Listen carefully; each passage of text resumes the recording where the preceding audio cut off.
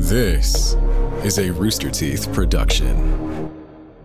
For centuries, human skin has been used to graft oh so many grisly trinkets. We are digging into some of the gruesome truths and stories behind human skin accessories. Welcome to 30 Morbid Minutes.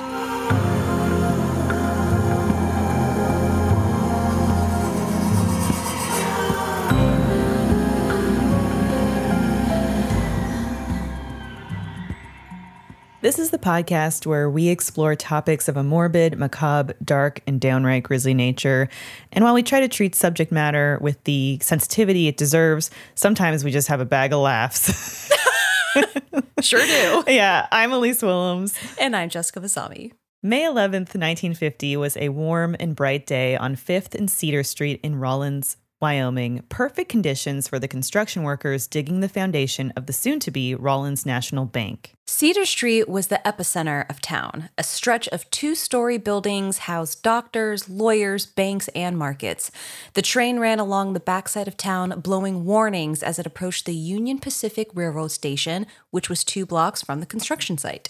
Well, that day, the train's horn wasn't loud enough to drown out the shouts and kind of screams of the construction workers as they unearthed a barrel buried behind what was once the office of the late 19th century Dr. Thomas McGee. Inside the barrel, the workers discovered a pile of dusty bones, including the bottom half of a skull. And not just any ordinary skull. The half skull of notorious train robber Big Nose George Parrott. In 1878, George and his gang attempted a heist that went pretty wrong, resulting in the murder of 2 lawmen and his capture. In 1881, he was hanged for his crimes. During this hanging, a vigilante crowd of nearly 200 people gathered on Front Street, jeering as George stepped up onto a kerosene barrel. A rope was then thrown over the telephone pole, and George's hands were tied behind his back, the noose placed around his neck. The kerosene barrel was kicked out from under George, but George fell right to the ground. The rope had snapped. The executioners severely botched the first few hanging attempts, and I say first few, there were several. Finally, a new noose was fashioned, and George ascended a 12-foot ladder. He eventually succumbed to gravity despite attempting to swing himself upwards and hold onto the pole for literal dear life. And if you heard our episode about hangings, you know that this is a pretty gruesome and inhumane hanging death, what George endured. The force of his fall was so great that the noose ripped both of his ears off. His body was left on the telephone pole for hours before the undertaker finally put it into the coffin. And legend has it that the lid of George's coffin would not close due to the size of his namesake nose. I don't know if this is real or not. I know. I was like, that is way too ridiculous and funny for that to be really a thing. What a goof on George. 2 doctors were in the crowd during the time of the hanging: Union Pacific Railroad surgeon Thomas McGee and then Dr. John Eugene Osborne, the future governor of Wyoming. And when no one came to claim George's body, these 2 doctors said they wanted to take the remains for quote-unquote medical study. They wanted to see if there was a connection between George's physiology and his gravitation to a life of crime. McGee popped George's skull open, splitting it into 2 pieces. He used the top half for God knows what, and it's what was found in that barrel a half century later. Probably just full of Skittles or something. Well, maybe not too far from the truth, because he gave the bottom half to Dr. Lillian Heath, who was 15 when she was McGee's medical assistant. At the time that this barrel was discovered, she was now in her 80s, and Heath recalled that Dr. McGee had given her this half skull and told her to use it as an ashtray, which is kind of a weird end of year bonus. Yeah. Know? And also it's telling of the time that he gave a 15-year-old a half skull and said, use this for your smokes. Yeah. That is literally so incredibly morbid, so perfect to say that is labeled a morbid thing. Yep. George's body was preserved in a whiskey barrel filled with a salt solution until the doctors no longer had a use for him. So when those construction workers found Big Nose George's remains buried in that barrel behind McGee's former office in 1950, more than just the top of his skull was missing. During the post-mortem experiments, John Eugene Osborne had the corpse partially skinned and sent to a tannery in Denver, Colorado.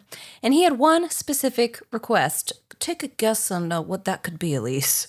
A second bowl for Starbursts. Close.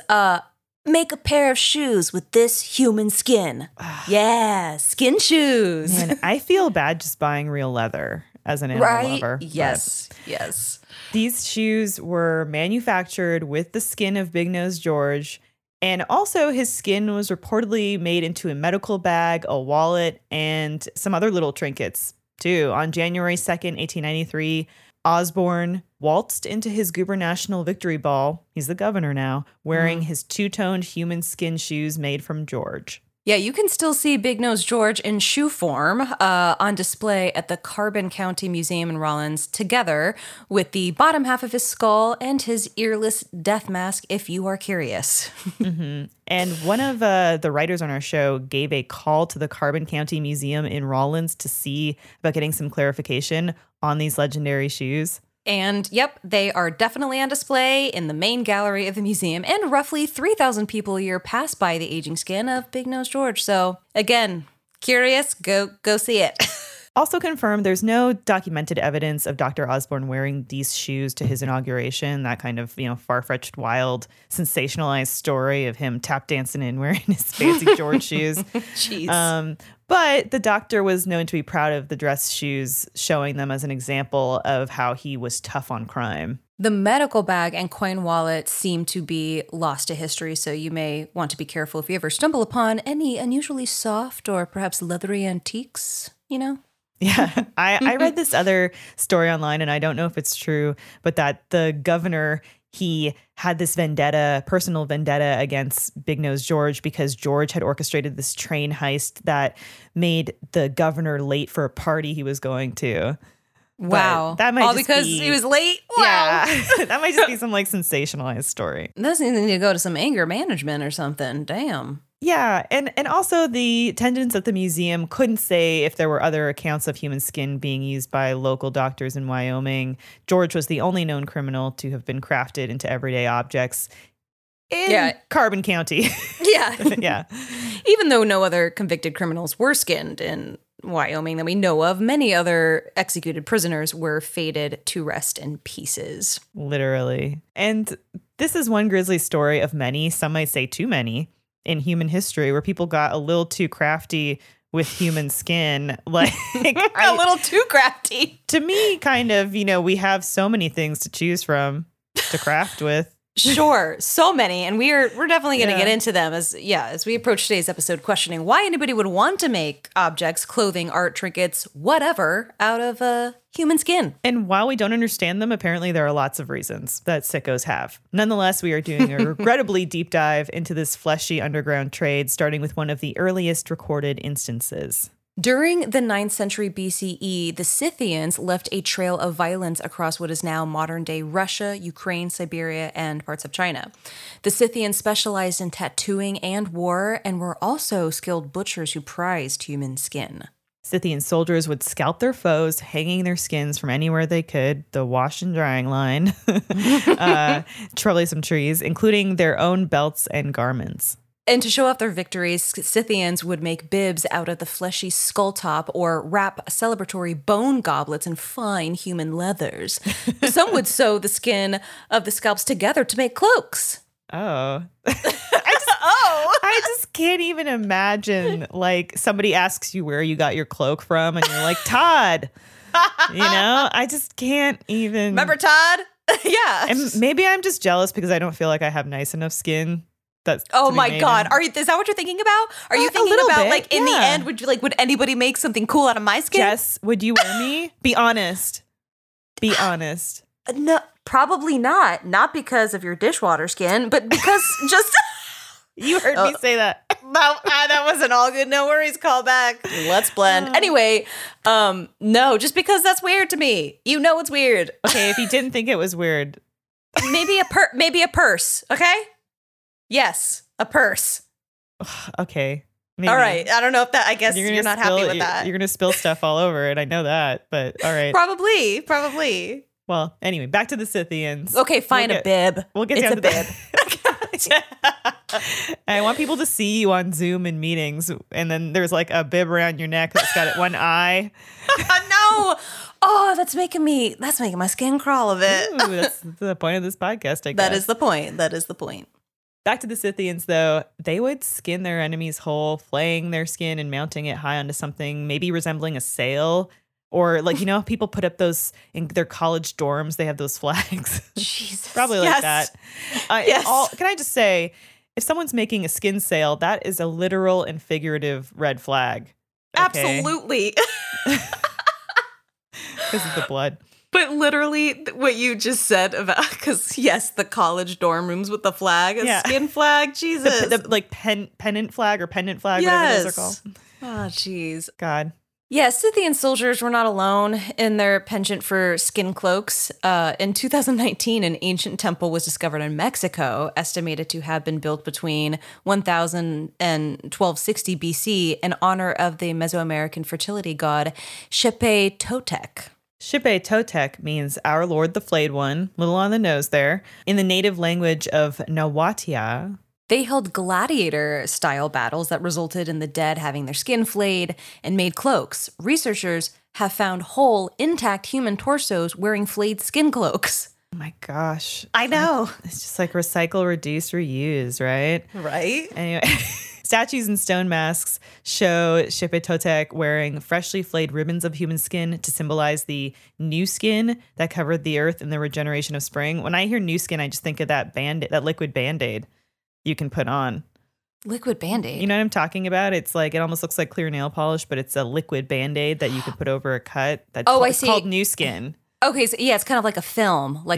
Yes. Yeah, but they had weird. a whole other meaning for it. Mm-hmm. Oh, they sure did. Yeah, the Aztecs adopted the cult of Xipe Totec between 1469 and 1481. The second ritual month of the Aztec calendar is called, I'm going to butcher this. Stay with me.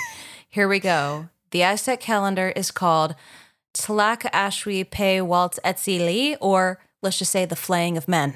That word existed in multiple time zones. It sure did. Jeez. Well done, Jess. Aztec priests killed human victims by removing their hearts and flaying the bodies. The human skins would be crafted and dyed yellow to resemble gold. Adorning human skin as a spiritual ritual was also practiced in Iceland. The Museum of Icelandic Sorcery and Witchcraft in Holmvik, Iceland, is home to the only surviving pair of necropants. Yes, necropants. Necropants. In the early 17th century, Icelandic sorcerers commonly struck a gruesome deal amongst friends, which was, when you die, I will wear your legs as pants. And honestly, Jess, I'm kind of into that. Okay, so then I changed my mind. It's no more purse, no more bib. I will wear your legs as pants. They're going to be stretched out a little bit because I'm a little taller than you. But I don't know. Have you seen the picture? Yes. And I will say these are like more than a pant because they're more than a pant. There's feet in there. There's hair. And there's like a penis sheath. Yes. The best way to describe it, and again, we need to be better. I'm going to post this photo when this. You're going to get our Instagram account flagged. Maybe we don't. Maybe we don't post it. But the best way to describe it is, and I know this is like far-fetching for a lot of people, but Kim Kardashian wore this one latex skin-colored outfit out and about. Have you seen it? I know exactly what you're talking yes, that's about. what I'm trying to like find the best thing anybody can think of right now. But it's like that. Think of what she wore. Just look up Kim Kardashian latex. She was wearing necropants? She could have been, but she shaved the hair off because this photo shows hair, shows the follicles, the pores, all the fun stuff. Which honestly, the hair is grosser to me than the skin. Yeah, no, what does that say about me? So just look it up, guys. Just look up the real photo. Yeah, and there's a art to making these pants, right? Yes, in order to make a pair of nabro or necropants or skin pants, friends would make a pact giving the other permission to wear their legs after they died. The surviving member of the pact had to dig up their dead friend's body, then peel off the skin of the corpse from the waist down. You had to do this all without tearing any holes or causing any damage to the skin, or the pact would be broken. According to legend, a coin had to be then stolen from a widow, and a magical sign called the Nabro Karstifer would be drawn on a piece of paper. Like Prince, just a symbol. Yeah. Okay, yes. And then once these now magically imbued items, because you did this little ritual with them, were sewn into the scrotum of the necropant. Oh, so the scrotum, I thought the scrotum was just for show, just aesthetic, but I guess it serves a purpose. It serves Who a knew? purpose. So then the spell was complete. The surviving friend would then step into the magical pair of leg pants, the sisterhood of the traveling necropants, and the dead legs would allegedly fuse to the living legs. It's kind of sweet, and I hope you feel that way when you wear my legs someday. I might not though, and that's okay if I don't. I'm not. I don't agree with that. The way you said that, just so like, I'm sorry, I just don't agree with that. No, Jesus. we're not gonna. No. According to folklore, the coin would aid in gathering wealth, and as long as the coin was not removed from the skin scrotum, they would continue to have good fortune for generations. So, But like, if you lose the coin, can you? Or what if currency just changes over time? Like, can I pop a Canadian toonie in there? Yeah. I think if currency changed, I think you'd still get some good fortune. I would hope so, because it's like, come on now. Yeah, come on. If the wearer of the pants did not pass them down to their own friends, legend has it that the body of the wearer would be infected with lice immediately upon death. With the passage of time, the material use of human skin continued to get stranger and more elaborate. To this day, folks are still running into everyday objects that they later learn are actual epidermis. And this is the stuff that's like super morbid, where people in the 20th century now, you hear these gruesome stories of a serial killer or somebody making items out of human skin. And we are going to talk more about this when we return from a word from our sponsors.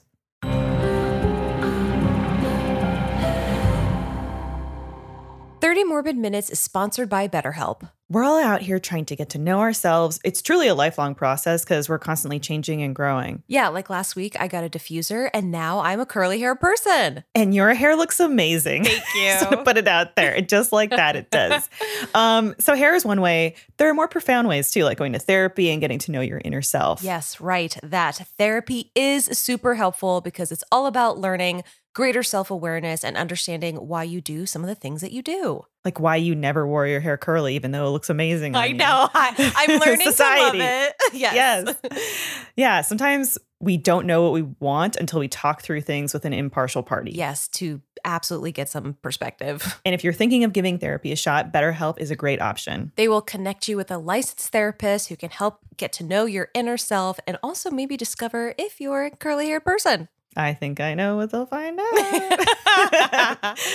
BetterHelp is entirely online and designed to be convenient. Yes. Like you can text with your BetterHelp therapist. I love that. Anytime you're just kind of going through a moment, you can just kind of send a quick text. Hey, give you that kind of breathing moment. Someone can give you some awesome advice, which is also great because sometimes, it takes the weight off maybe your immediate friends that you normally would kind of talk to about this stuff. It teaches you to ask your friends, hey, do you have the emotional bandwidth right now for me to talk to you about this? Yes. Like it's one of those things. And I know you and I have both like done therapy and seen the benefits of it, right, Jess? Oh, absolutely. It has helped me tremendously. And even though I am taking a break from therapy, I went to therapy for 3 years and it's still all the tools, like the tool chest that I have created over those past 3 years, they are still in my brain and I use them literally every single day. So discover your potential with BetterHelp. Visit betterhelp.com/30mm today to get 10% off your first month. That's BetterHelp, HELP.com/30mm. I am so particular about what kind of socks I wear. And that is why I love Bombas, especially if I'm working out or doing something active. Bombas makes performance socks that are made with technically advanced features. They're great. We're talking proprietary hex tech that has sweat-wicking yarns, supportive cushioning, and built-in ventilation to increase airflow. Bombas is the gym bag staple that's built to last. I wear them when I run. I wear them when I hike. Their performance socks are so colorful and comfortable. You want to wear them even when you're not working out, which I do every single day. They've also got lightweight t-shirts designed to feel cool against your skin, underwear so airy and breathable you'll forget you're wearing any, and socks designed to make every workout more comfortable. No matter how you like to get active, like I just said, I wear them for everything, rollerblading, biking. I use Bombas for them all. I even have pairs that have a little R on my right foot sock and L on my left foot sock, so I don't get them mixed up. I love it. They even have gripper socks that you can wear if you're doing like mat Pilates or bar. It's great. I can't sing the praises of Bombas enough. Merino wool golf socks to help you stay comfy and supported all day long. Love them. And the Bombas 100% happiness guarantee means you are covered for life. Just reach out anytime to their happiness team for easy returns, exchanges, or replacements. So go to bombas.com/30mm and use code 30mm for 20% off your first purchase. That's bombas.com/30mm and use code 30mm at checkout. Thank you, Bombas. Now back to the show. So we covered some of the classical and ancient instances where people were making objects or clothes from human skin. And now we're getting into the contemporary, which this is in our purview, right? It makes it all the more morbid and creepy. 6 months after Hurricane Katrina in 2005, a man named Raymond Skip Henderson was sifting through a rummage sale in his New Orleans neighborhood. Skip told NPR that he was actually interested in a drum set, but the seller pointed him to a lamp and specifically pointed out the lamp's shade. Skip told NPR, he said, "You know, this is the skin of Jewish people." He said, "That's Jewish people's flesh." Skip went on to say, "You know, once you live in New Orleans, you just get prepared for anything." For whatever reason, Skip bought the lamp. It was $35. When he got home, he started to examine the lamp more closely. He said in an interview, quote, "Now you start looking. You're noticing wrinkles and pores, and it's very translucent. It looks dusty or greasy, and it has a very silky feel to it." He went on to say, "That thing will clear out a room." Horrific. As stories of Nazi atrocities began emerging immediately after World War II, Albert Rosing was working for the U.S. Army's Psychological Warfare Division and interviewed more than 600 prisoners who had been liberated from Buchenwald. While interrogating a liberated French prisoner named Stefan Essel, when Essel asked Rosing, "How can you, an American officer, sit at this desk with this lamp?" To which Rosing replied, "What the hell is wrong with this lamp?" Essel informed him, "Don't you know? That lampshade is human skin." I just got like goosebumps. Yeah. It's just the idea of it's ubiquitous enough that you don't even know that the atrocities that happened are existing and living around you. Like, it's awful. Woody Guthrie wrote a song about the human skin lampshades at Buchenwald called Isla Coke. Isla Coke, known as the Bitch of Buchenwald, was the wife of the commandant Karl Otto Koch. Isla Coke was infamous for her sadistic treatment of prisoners and was one of the first prominent Nazis tried by the U.S. military. You like hear stories of these sick people, especially people in power who do these kind of twisted things, and it sounds like something from a movie, but no, this was real horrific things done to real human beings. Yeah.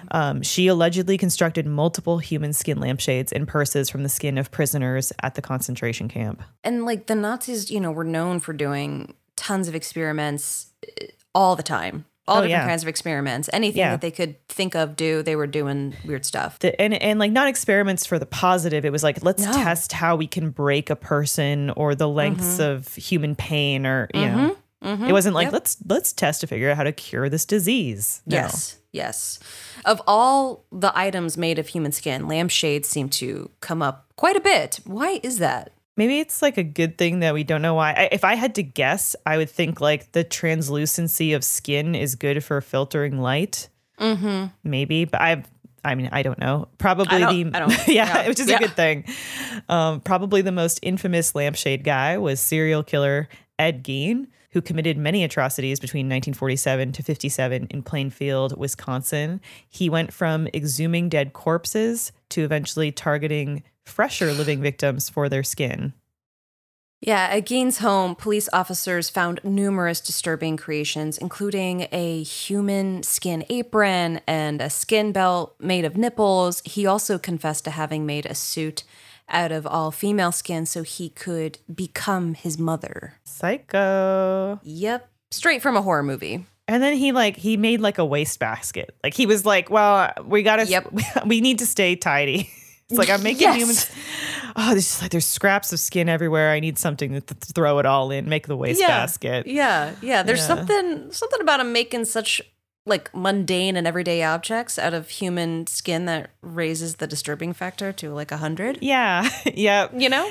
And I mean, there's a wealth of psychoanalysis on Gain and what drove him to his depraved behavior. Could have just been a general perversion, or he used it as a method of control, a trauma response, a maladaptive coping mechanism, schizophrenia, or maybe he was just pure evil, you know? Not exactly. In the 1800s, it was quite common for doctors and everyday citizens to pull, pry, and shape the skin of the dead for art, souvenirs, or medical reasons. Folks justified this by using the skin of executed criminals. So it's like, oh, it's okay. They're executed criminals. Yep, like the situation with Big Nose George, like doctors would claim the skin of the dead and then say it was for medical purposes. But then a lot of that time, like with George, that skin was sculpted and molded into everyday souvenirs like wallets and books. William Burke was one of an infamous pair of Scottish serial killers known as Burke and Hare. Burke and Hare were responsible for the serial slayings of 16 people whose murdered bodies they sold to a local medical professor for 10 shillings apiece. Burke was convicted of the two of them, and on the morning of January 28th, 1829, he was hanged in front of 25,000 people. With a morbid twist of irony, Burke's corpse was publicly dissected by a medical professor in Edinburgh's Old College. What karma. What karma, It's like exactly. karma in action. During the procedure, which lasted 2 hours, the professor dipped his quill pen into Burke's blood and wrote, "This is written with the blood of William Burke, who was hanged at Edinburgh.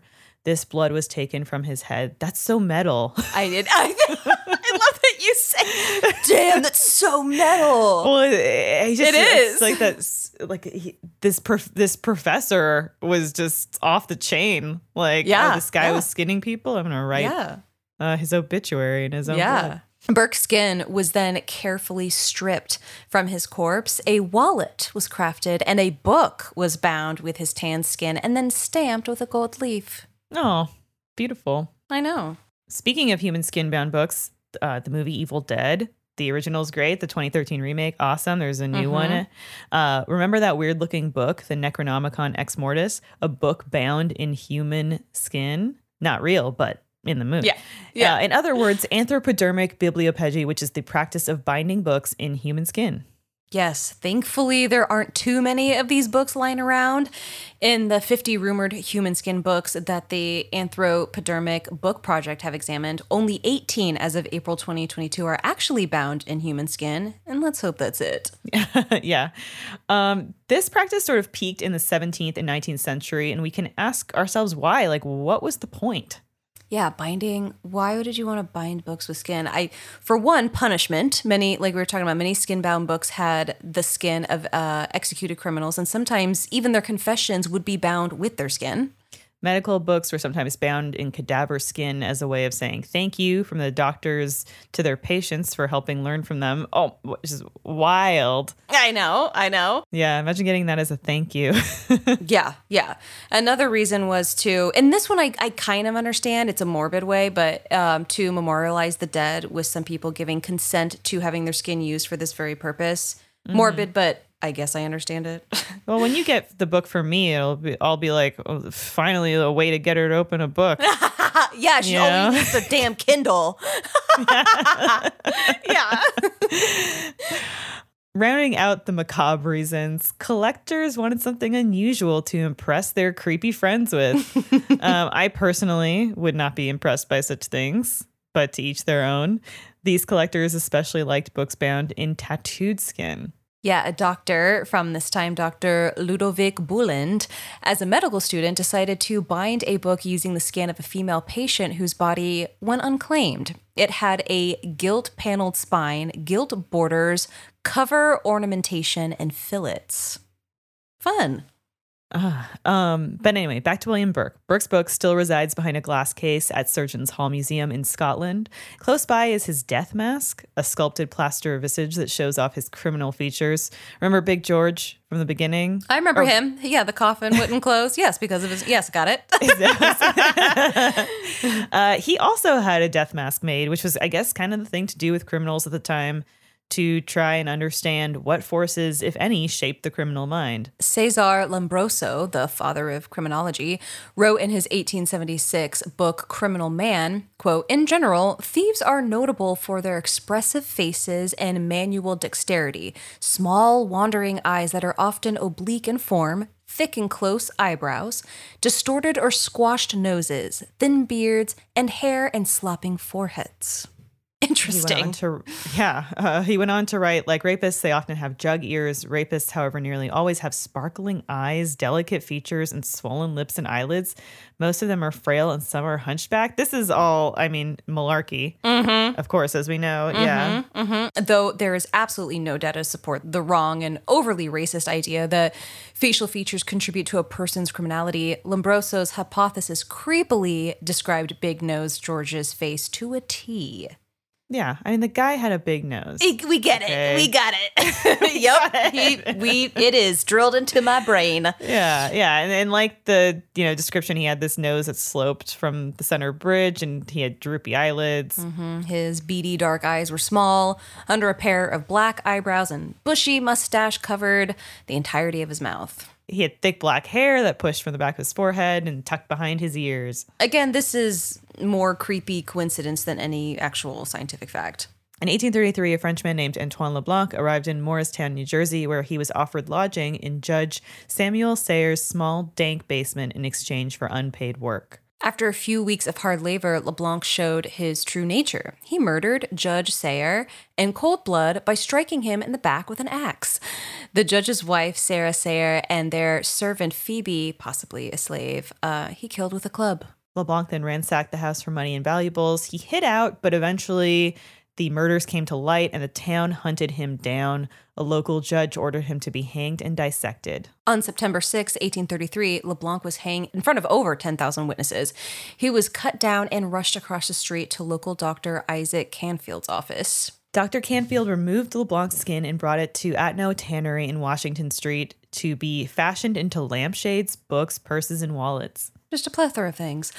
Apparently, bored locals who were fascinated by the case were able to purchase tiny strips of dried skin signed by the arresting sheriff. God. Cool. That tannery made so many items out of this one dude that Morristown locals were still finding the heirlooms of his epidermis well into the late 20th century. On Halloween night in 1995, while liquidating the estate of the late Carl Scherzer, the unofficial town historian, as he was, auctioneers found a shriveled coin purse made from human skin. Can I just feel like it's always the same stuff? It's like a purse, it's a book, it's like where's like the pop cap?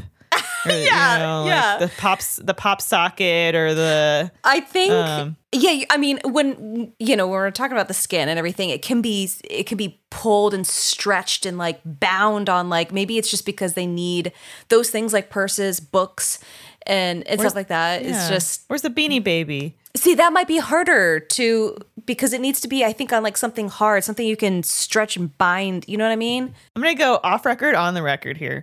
You guys got to switch up your game here. I'm tired of the wallets. I'm tired of the,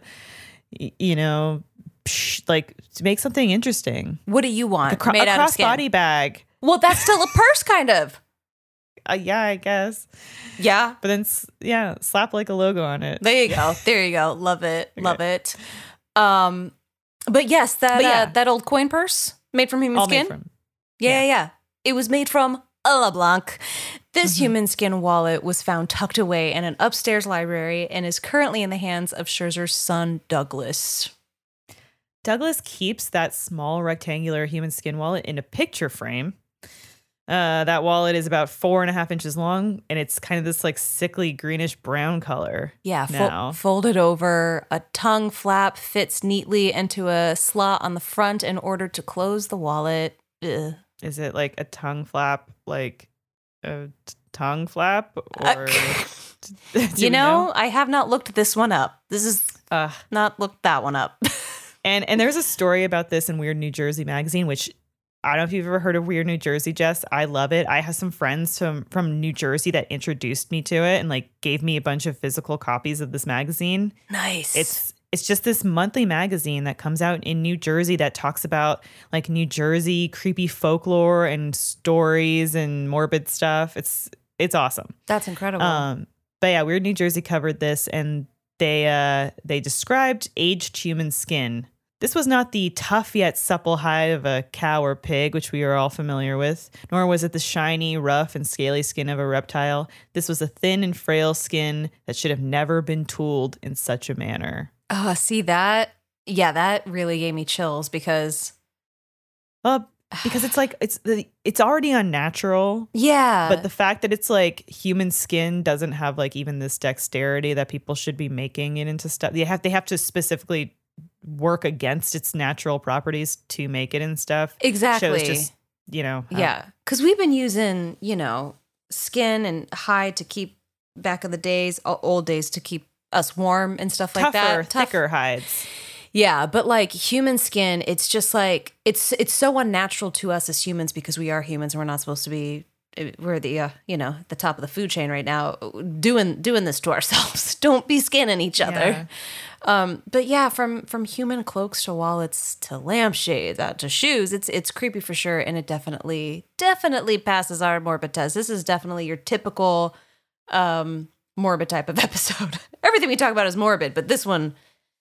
It's intense. Yeah. And especially like if you're an animal lover or a vegan, obviously the idea of making leather objects from animal hides and skins is probably elicits the same reaction as this. Mm-hmm, it's unnatural, it's morbid. But like I do think that there's something about making objects, clothing, etc. from human skin that is just it's a whole thing. Yeah. Yeah. No, thing. It is. I mean, it means something different to possess and mutilate somebody's skin. Yeah. And it's this departure from like a human to human relationship. You're turning someone into an object. You're literally objectifying someone, making them an item. Mm-hmm. They're no longer obligated to like this emotional connection. Mm-hmm. And it's just there's a whole like psychological level to it. Yeah, it is. There's a deep, deep and sickening level of dehumanization at play. And I think we can all agree, however you read into it, it's all really fucking icky. It's really gross. Oh, we should stop talking about this. It's grossed me out. We should talk about how fun it is that we're back with a new season. Yeah. We're back with another season 5, right? Season 5. Yeah. Oh my gosh. Yeah. Take a little break between seasons to get ready for the next one. Yeah. And oh my God. Yeah. What are we talking about this season? I forgot already. I think we're covering like, I think we're going to talk about like Egypt finally, properly. Absolutely. God. It's one of I can't tell you how many times there's like Devin, my partner, is obsessed with ancient Egypt. How many times I've walked out into the living room and there's just a documentary about ancient, and I sit there and watch it too because it's fascinating. But yes, Egypt is going to be great. It is. And there's also, we're talking about, could a zombie apocalypse actually happen? Yes. In real life? Yes. And this was, I mean, I know never mind. I don't want to bring up The Last of Us because it's not about zombies and they're very clear not talking about zombies. But I know we had talked about this even before the show. But it's kind of like what zombies in what sense? And that's what we'll talk about in the episode, right? Is like the idea of a dead person rising from their grave. That's more like the sensationalized movie zombie. But like the zombification of an organism that's possessed by another organism. Could that really happen? Exactly. Either way, they were dead and then now they are back and they want to kill me. So either way, whatever you want to call it, what the fuck? How is that? Can it happen? Let's get into it. So yeah, we got a lot of fun stuff this season coming up. Yeah, and more beyond that. Mm-hmm. And I just a quick question for you, Jess. Mm-hmm. Your opinion on, say you're getting married and you need flowers for the wedding. Ooh, I can buy these funeral flowers at a discount after they've been used at the funeral. Is that a yes? Is that a no? Wow. Whose funeral specifically? Just anyone's? It really depends on if they smell bad. Whose wedding? Well, whose I was wedding thinking should be the question you're asking. I thought it was mine. Are you talking about you mine? Want me to help you? You want me to help you plan your upcoming wedding, right? I absolutely. I haven't asked you yet, but yes, do it. Do it all for me. Why? I don't have to disclose all my methods to you, do I? You just write the check. No, but you've already given too much. Doesn't matter. You've already given so much away, and I think my only qualm is just make sure they don't smell like the dead body. So if they don't smell, sure, by all means, throw some old funeral flowers at the wedding, Elise. I need to rethink some things and make some calls. I gotta go. Okay, bad bye, Elise. Bye-bye, Jess.